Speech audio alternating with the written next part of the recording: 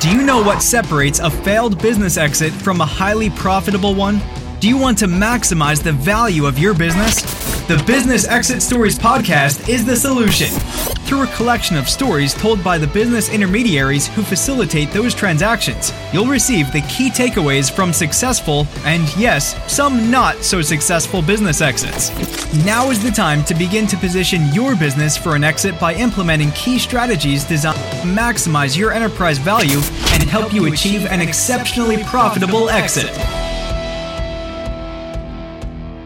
Bob Zellinger is a business-oriented transactional attorney who facilitates mergers and acquisition deals. With over 30 years of experience in working with businesses of all sizes, he brings unique insight into what works and doesn't work when deals are getting done and structured.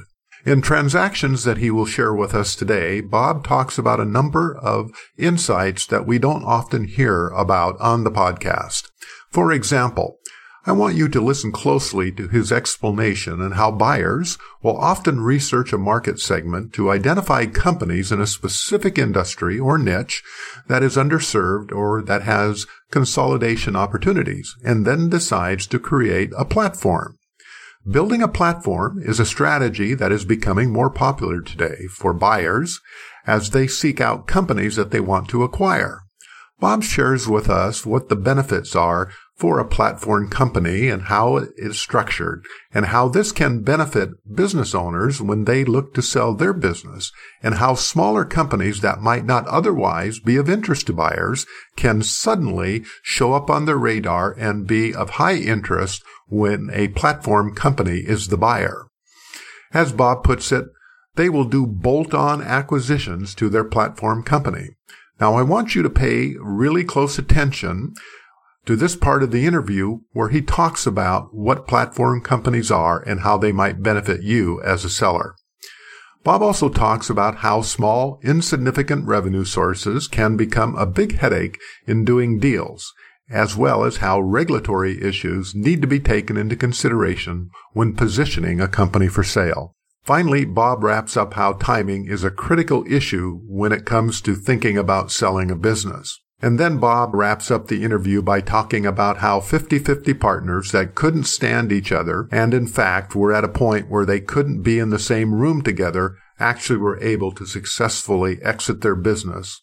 All in all, Bob brings a different perspective to this interview that isn't always heard on this podcast.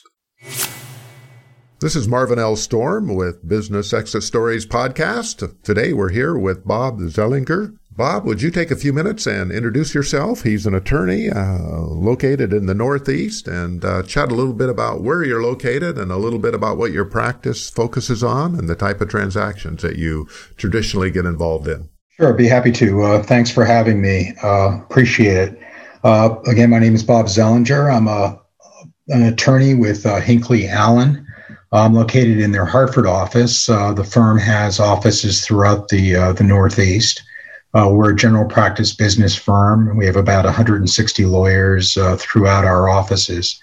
I'm engaged as a general business attorney. All my clients are closely held enterprises from pre-revenue, and my largest client is probably 500 million in sales. So it runs the gamut. I engage exclusively in closely held businesses and family-owned businesses. And a large part of my practice is advising clients both on the purchase side of buying closely held businesses and on the sales side of exiting those type of enterprises. I've been practicing for 35 years. I'm totally industry agnostic. My clients hail from a variety of industries and endeavors. And that's what keeps it interesting, because I have to learn about new businesses and what propels these businesses on an ongoing basis. Well, since you're involved in the transactions, as you help private companies and entrepreneurs, founders exit their businesses. Why don't we jump in and chat a little bit about some of those transactions, from a little different perspective than a lot of our guests here on the podcast who are M&A advisors, investment bankers, and sometimes wealth managers, but from an attorney's perspective of some of the type of things that you see that kind of crop up to make the transactions a little bit more challenging to get to the closing table, and some of the takeaways that we might learn from some of those transactions. So why don't we jump in and talk about a transaction that had its challenges and some unexpected turns of events that possibly could derail a transaction and preclude it from closing? Sure. I'd be happy to. I have a couple in mind. A year ago or so, we sold a family-owned business that was engaged in stamping and deep-drawn metal components used for the general industrial market. They're kind of a manufacturer? Yeah, exactly. They manufactured, stamped and deep-drawn metal components for a variety of industries. Did he start the business? Was there partners? Or tell us a little bit about the ownership structure. The owner was an individual owner, owned all the shares himself, didn't start the business, purchased the business years and years ago when it was fairly small, inconsequential, and he grew and developed it into a fairly good size regional manufacturer that had customers actually throughout the world. And that particular transaction closed at around $50 million. So he had, enterprise value of about $50 million. Was he just getting towards retirement, or was he younger? No, he was getting toward retirement. He was in his late 70s. Still very vibrant, active, worked 7 days a week, very fit and in good health. But he just realized it was time now to maybe take a step back from the business, and although he continued on with the new owners in a consulting capacity, he just wanted to cash out, if you will, which he did. Did he have any family members that worked in the business? Yeah, one of his sons worked in the business and was one of the floor managers, and continued on with the buyer. Don't know how long, don't know if he's still there, but he did not have an ownership stake, but he did continue on with the purchaser. Talk to us a little bit about who the buyers were and who were some of the people that came to the table. I would imagine that there were probably more than one individual or group of companies that were interested in the business. Who was this particularly of interest to? Oh, you're absolutely right. This went through a investment banker process. So, they created a competitive bidding situation, and the buyers or the prospective buyers came from all the categories you would expect. There were strategic buyers who already involved in these businesses and wanted to expand their market share and perhaps gain some technology or employees or machinery, or just a different region of the country. So there was the strategics, there were the private equity folks who were very active in this, who looked at it completely as a financial play, and in one case wanted to establish this as a platform company on which they could bolt on additional acquisitions. So this was going to be their main company in this industry, and then they were going to do a roll-up strategy where they bolted on additional acquisitions. Let's talk a little bit about that. That's a platform company. That's a term that comes up occasionally that I know I've gotten some feedback from members of our audience that aren't all that familiar with that type of strategy. Why don't you just elaborate on that a little bit of what a buyer who is developing a platform and what really that means? Yeah, typically it's a term that's used by private equity type investors as they're looking at their own objectives and goals for their funds. They do a ton of research on different industry groups, and they decide for good financial reasons and background and a lot of their research that a particular industry is fragmented, and they'd like to consolidate a bit So what they try to do is they establish one good-sized company, with the market industry value of 50 million to 100 million or much higher, and they establish that as their platform, onto which they will make additional acquisitions that would be accretive to earnings, so that they can scale that model to a much larger size, which they can then in turn sell to one of the behemoth public companies that are engaged in that industry. So that's, a summary of what platform companies are.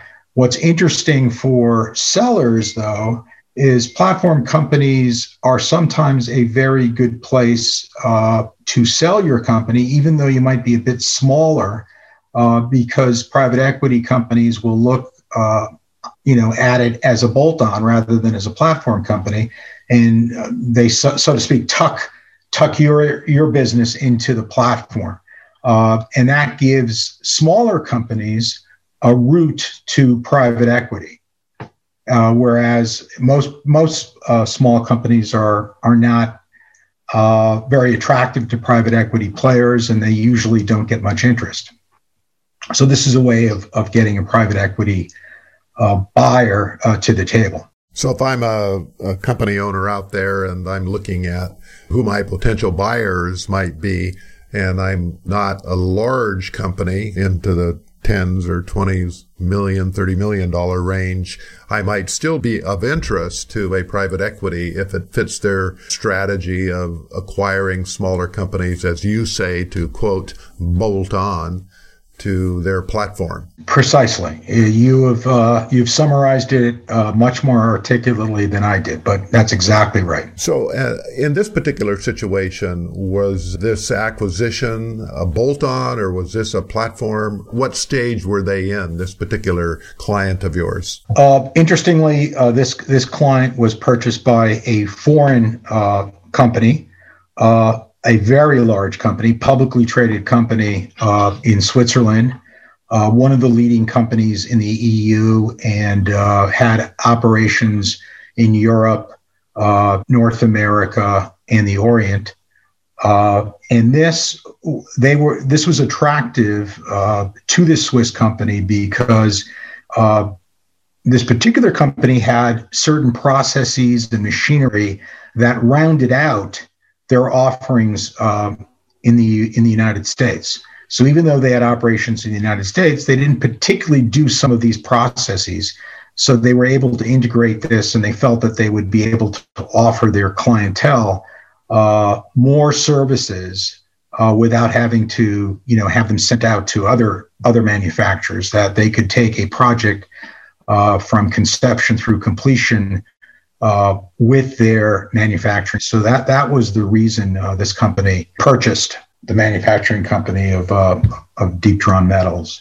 I might say, when you said what are some of the challenges, one of the things that you should keep in mind, or anyone should keep in mind, is depending on the buyer, there may be certain unexpected or unintended consequences. In this case, because the buyer was foreign, and because this business produced certain defense-related items, the entire transaction had to be cleared by the Committee on Foreign Investment in the United States, which is a federal committee, and was expensive and very time-consuming. And it may have changed the dynamics. Had the owners of the seller known this going into it, they might have chosen another buyer that was not a foreign buyer. But be that as it may, the transaction closed. Everyone was happy, but it was more complicated, more time-consuming, and more expensive than they anticipated because of those regulatory issues. A lot of our listeners aren't going to probably be entertaining buyers that are international, but what's kind of the takeaway here? It sounds like small, inconsequential issues that you may never even think of, but once you get into the due diligence process, raise their little ugly head, and they can totally derail a company transaction. Yeah, that's absolutely true. And it's not only when you have a foreign buyer. I did another recent transaction. This was a smaller deal. But it was a CNC machining and assembly company. And, they produce parts for telecom and home security and general electronics. But recently, they've entered in the firearms world. They took a proposal from a large firearms manufacturer who was looking for a part, and they decided to make that part. And as a requirement, once you get into that field, you need certain regulatory. Now you're talking about firearms. Once they took on this client, exactly, because they were in the firearms, that's a regulated industry with right, the ATF or whatever regulatory agencies are out there that can complicate issues on a sale, I would imagine. That's precisely right. So if you're thinking about selling, it's important to sort of take a audit or think through the various products or services you offer and make sure that whatever regulations are around that or any compliance needs or permits or licenses that are needed can be transferred to a buyer.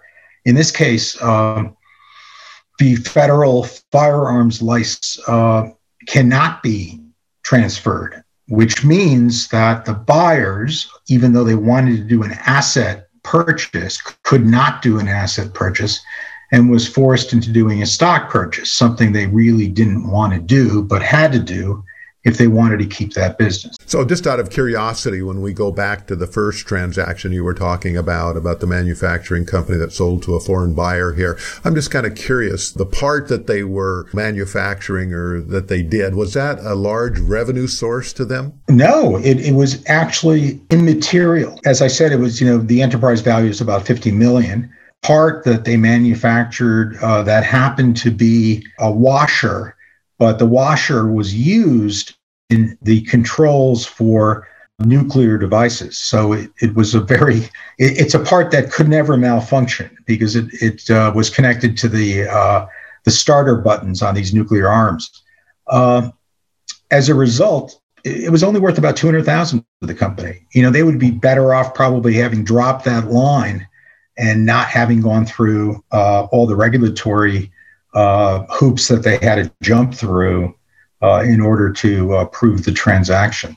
So it's a great question. So jumping forward to this transaction that you're talking about, the manufacturer that provided telecom and home security issues, and they took on this business of firearms, was that a significant piece of business, or was it also kind of a smaller component of their total revenue?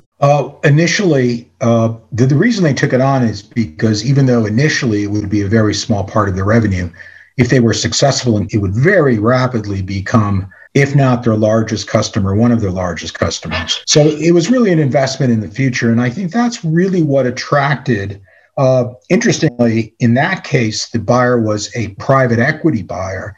And what attracted the private equity buyer, not sure it was going to be a platform company, but what attracted the private equity buyer was the room of growing with this particular, firearm type part. And they felt that had wonderful potential. And that's why they bought the company, the upside potential. So I guess the takeaway in these type of transactions, really, as I contemplate what you've said here, is really that you take a look at what type of issues as you take on new clients, especially if you're looking at some point in the future, maybe years down the road or less than that, of what type of issues are going to come up with the type of customers you have, especially when there's regulators involved in the business. Yeah, precisely. I mean, one needs to have a good understanding of the type of products that are currently being manufactured or services that are being provided and what the plan is for the future, just in case you have to comply, with particular permitting or licensing requirements, and depending on what type of buyer you have. The minute you see a foreign buyer, a bunch of things, should come to the forefront.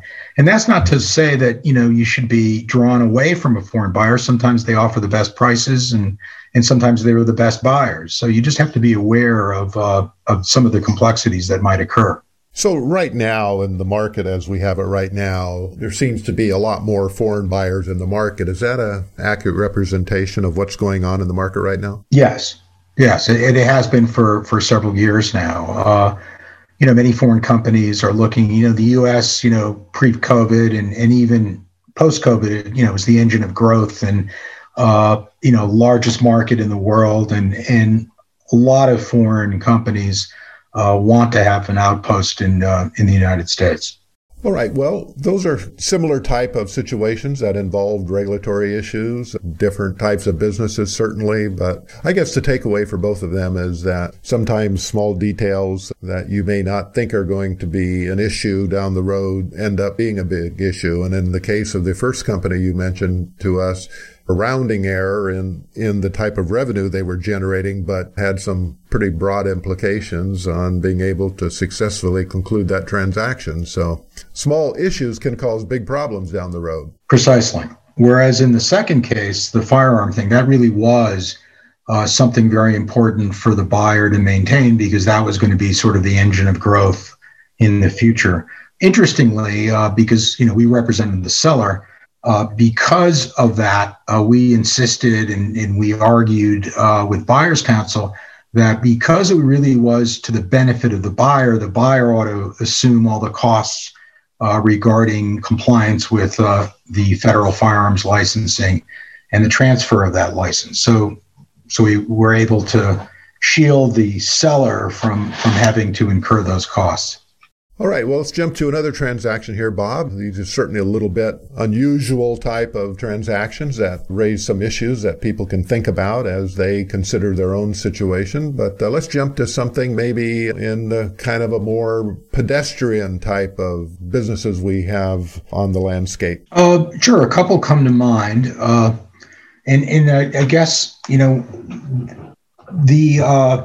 the takeaway, or what these two illustrate, is regardless of what industry you're in, there's no substitute for being in a industry that's hot at the moment, that attracts a lot of buyers.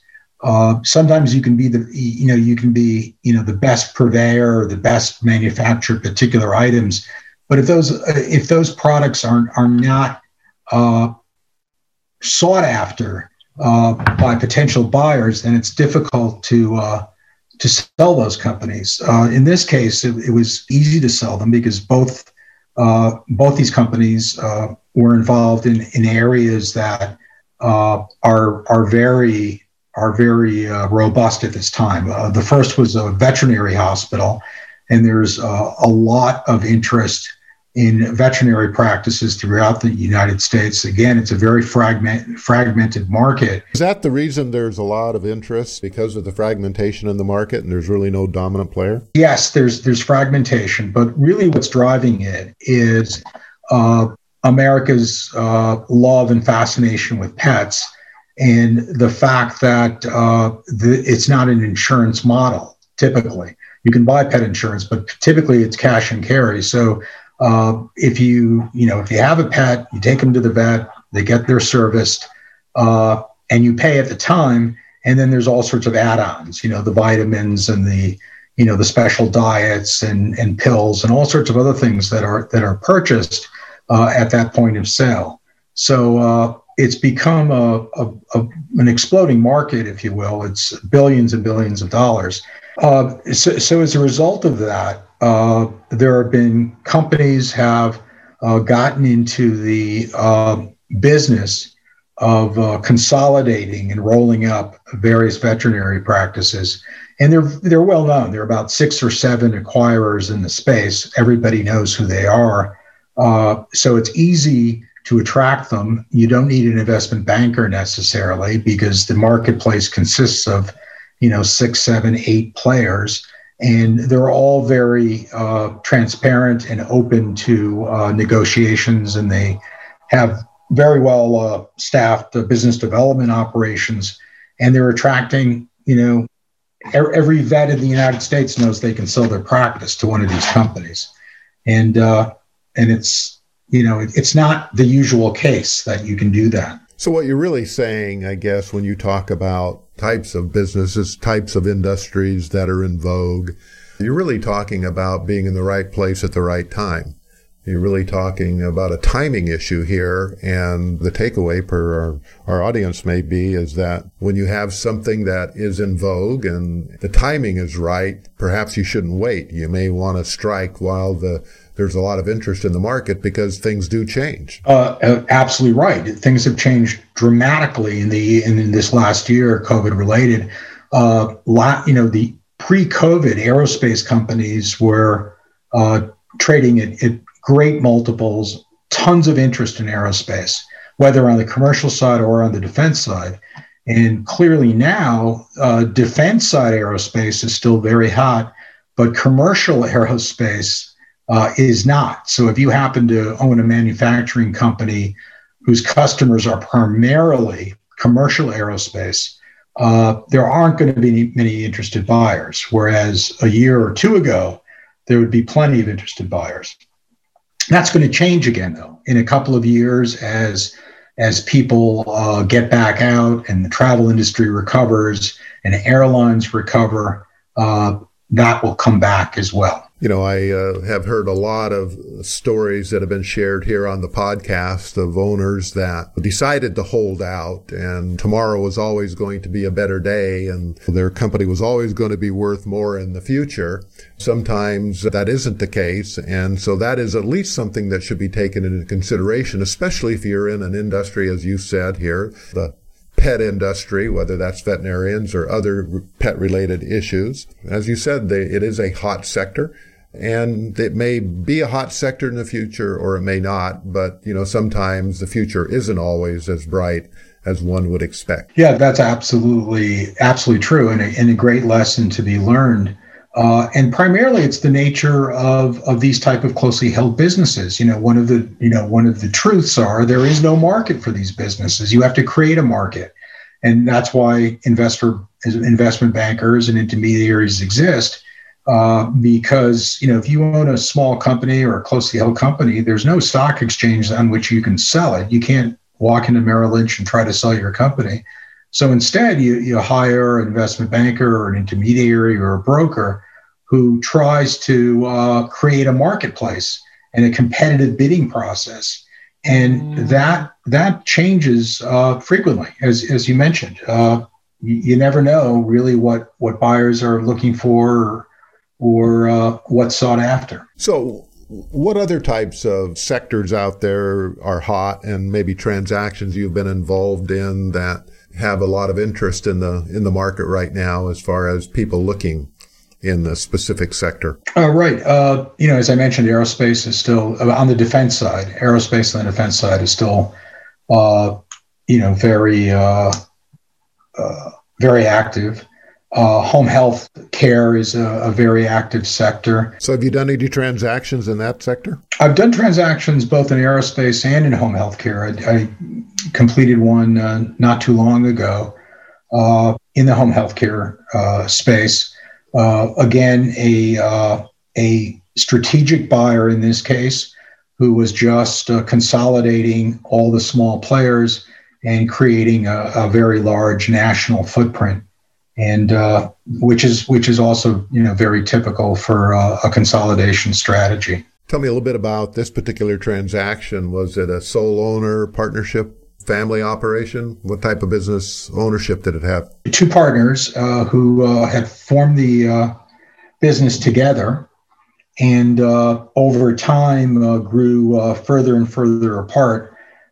So this was an example of a business divorce, which makes things both, more complicated, more costly, and takes so much longer time when the two principals, don't see eye to eye about anything. And in fact, in this case, the two principals really couldn't even be in the same room together, and everybody lawyered up. Typically there's one lawyer that represents the business and typically represents the owners of that business.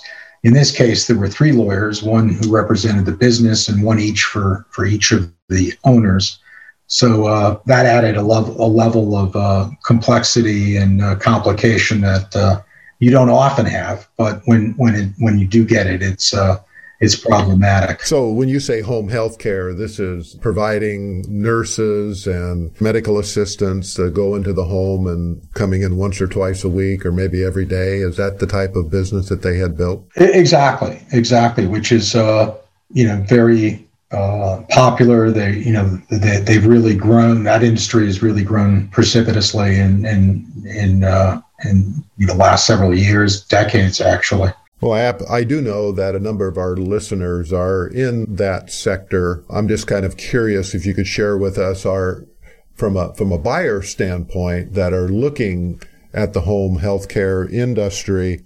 Are these national players that are consolidating and looking for opportunities in different markets? So elaborate on, what kind of the strategy is for the buyers that are kind of, as you say, rolling up or acquiring home health care in different parts of the country. Yeah, typically it's a consolidation, sometimes private equity backed, sometimes not, but it's usually the buyers are already in the industry themselves, usually a larger footprint, and they're acquiring tuck-ins or just acquisition of clients or patients and acquisition of market share. Interestingly, I think the first thing that buyers look at is the payment mix. Is it government paid or is it private paid? Clearly, there's a premium for private paid as opposed to government paid. Medicare has very strict guidelines. Certain pricing for certain services, et cetera. But the mix, if you're 100% Medicare, that's going to be a different deal than if you're 50-50, let's say, or if you skew toward more private pay.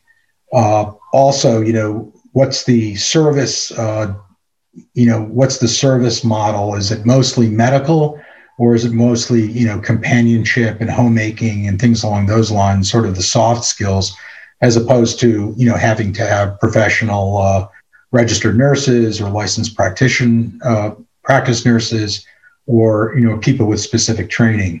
So looking at the characteristics of the target, very important to buyers. So I would imagine, given the aging demographic and people living longer, and that is certainly a growth area, and I would imagine that's somewhat what is fueling this interest at this time. That's absolutely correct. I mean, it's demographically driven, and it's also driven by the fact that as the baby boomers age, many of them don't want to leave their homes or go to extended care facilities or different type of settings. They'd rather stay at home.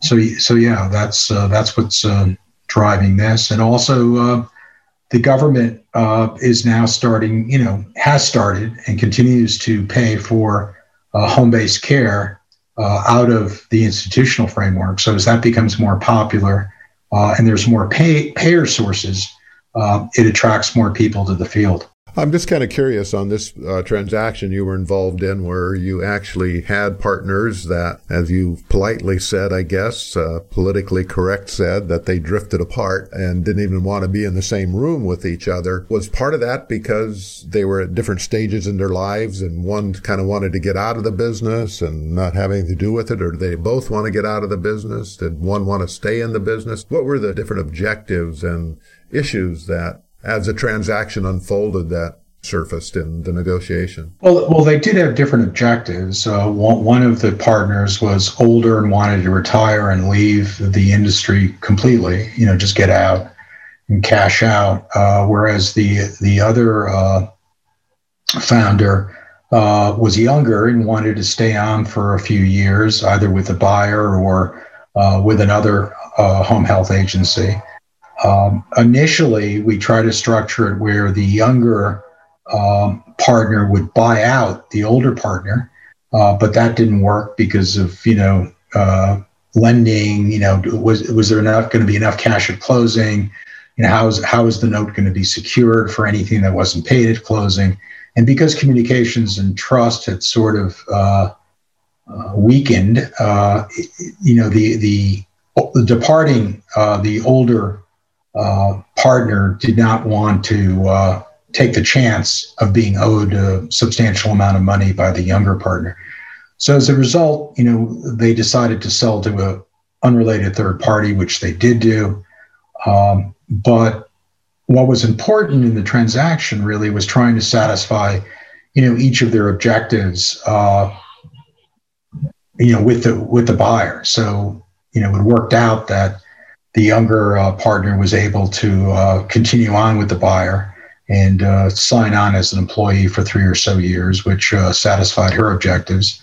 And the other lady was able to retire and get to the beach or whatever she wanted to do. Well, I know that partnership divorces can get pretty ugly, and especially when they're co-owners of a business. And there's had a lot of transactional stories here on the podcast where they didn't work out as well as the transaction you've described here. So why don't we move on and talk a little bit about a couple of transactions that I guess you're saying that all the transactions that you've been involved in up to this point, sharing here on the podcast, did actually make it to the closing table. So I guess those are considered successful. What about some that went maybe pretty well and didn't have some of the issues that you've chatted about? Although most transactions have issues, some just less so. Yeah, most of the transactions that I've been involved in over the last decade or so, they all have issues, some anticipated, some not anticipated. Some are smoother than others, but all of them have issues and frustrations. But, as you said, to the extent that they actually close and the owners are happy or are satisfied with the results, that's a success in my book. So, they're never, I can't think of one that's been a straight line with no curveballs, but to the extent that they close and don't stall and not close, those are successful. There are plenty of times when these things begin and they get pretty far along, and for whatever reason, they don't close. Yeah, expensive process. So why don't we chat about another transaction you've been involved in? Sure. This sort of brings to mind how niche and how specialized businesses can be. I was involved in the sale of a company that is engaged in fire hose, pump, and ladder testing for fire departments. That's not even something I thought was a thing, but people actually have companies that do this. And in this case, it was owned by an investment fund, and it was going to sell to another investment fund as a bolt-on to a platform company. So you had this very niche single service company, the seller, that was going to sell to a more expansive industrial testing and compliance company that was going to use this company as their fire services division, and they already serviced a bunch of other industries as well. So it's a good example if you're involved in a business that's specialized and niche, and you think, wow, there are only a few buyers or a few people involved that could possibly be interested in this. That's not the case necessarily. That's why I think, and no advertisement here, but I think that's why it's so important to retain a qualified investment banker, an intermediary, a broker, someone who's going to create that market for you, because they have contacts and they have sourcing that's just not available to regular individuals. Every business owner knows who their competitors are, and that's not necessarily the only market for your business.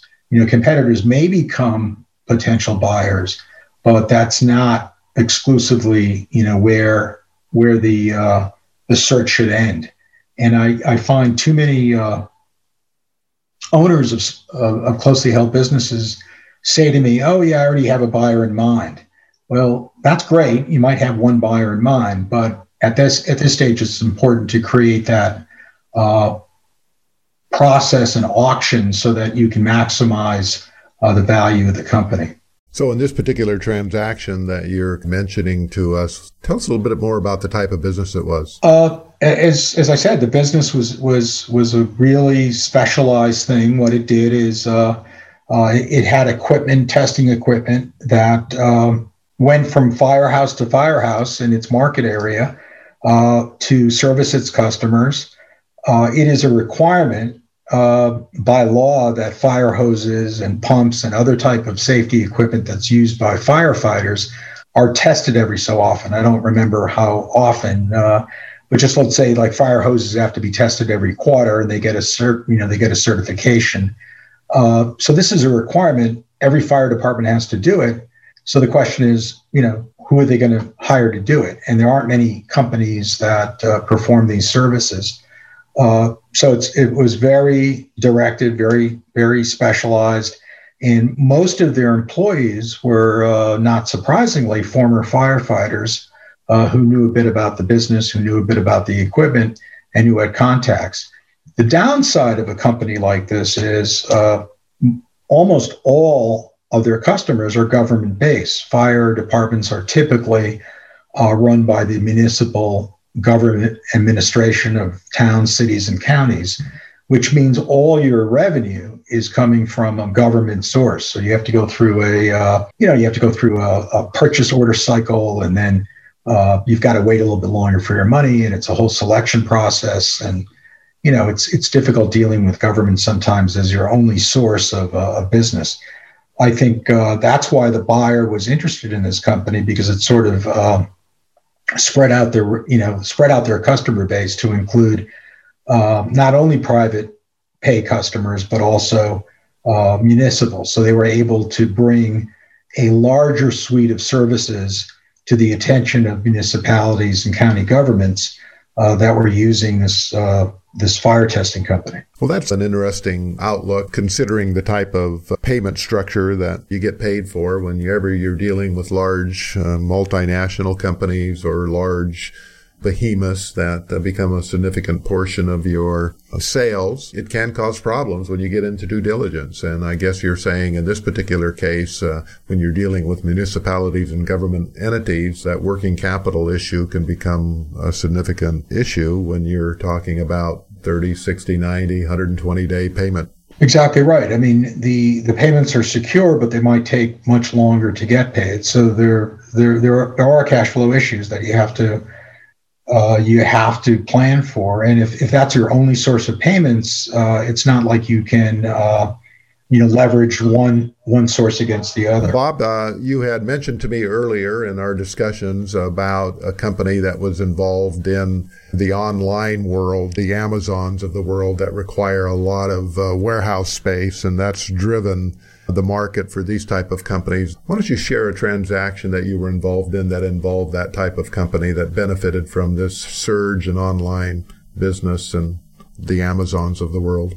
Yeah, interestingly, you wouldn't think it would, but this particular company serviced the forklift industry. And the forklift industry, because of the increased activity at warehouses, because of online sales, needed a lot of support and really had increased activity, the likes of which they really hadn't seen before.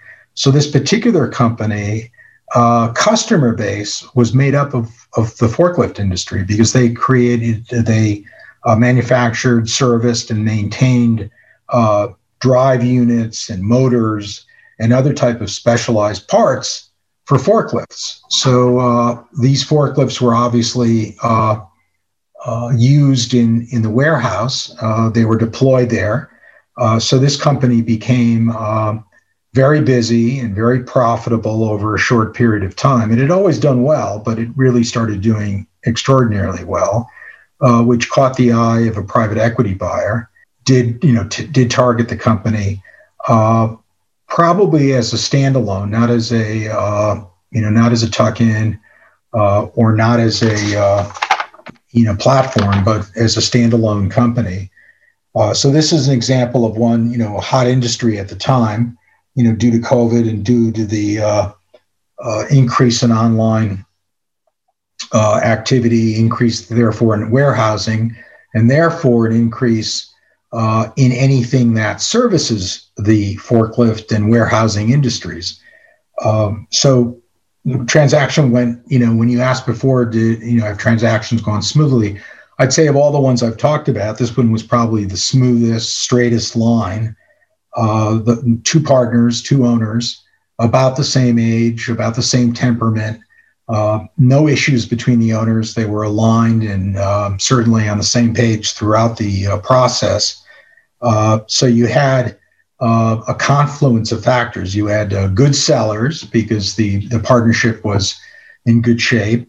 You had a hot industry, an industry that at the time was sought after, and you had a private equity buyer. So all these things sort of came to fruition, and this company sold fairly rapidly from LOI, from going into the marketplace to getting an LOI signed, and then going from the letter of intent to closing.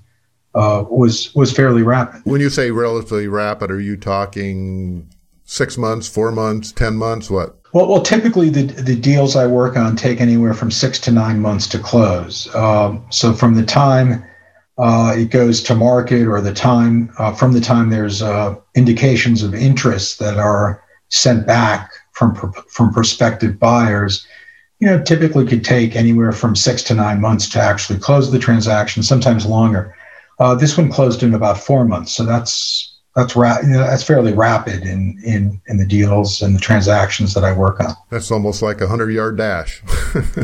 Yeah, sort of. Yeah. Very few that I'm aware of and that have been talked about here on the podcast close in that time frame. Well, this has been delightful, Bob. I can tell, and I'm sure our audience will agree, that your depth of experience and the types of transactions you've been involved in and the type of expertise you bring to the table can facilitate a transaction. And I think that our audience should pay attention to one of your earlier comments that small, closely held businesses almost have to create their own market. And that's why it's important to get someone that can help create that market. And even if you know people that might buy your business, they can create a competitive bidding situation in many types of transactions. So, Bob, as we wrap it up here today, why don't you share a little bit about how, if people wanted to reach out to you and chat a little bit more about maybe their specific situation, how would they get a hold of you, and what's the best way for them to reach you? Sure. I could be reached by email or direct telephone. My telephone number is 860-331-2766. You could call me at that number at any time, or email me at crzellinger@hinkleyallen.com, HINCKLEYALLEN.com. Okay, well, great. I appreciate your time, Bob. This has been a delightful conversation. So this is Marvin L. Storm with Business Exit Stories, and we'll see you on the next episode. Thank you very much, Marvin. Appreciate it. Thanks for listening to the Business Exit Stories podcast.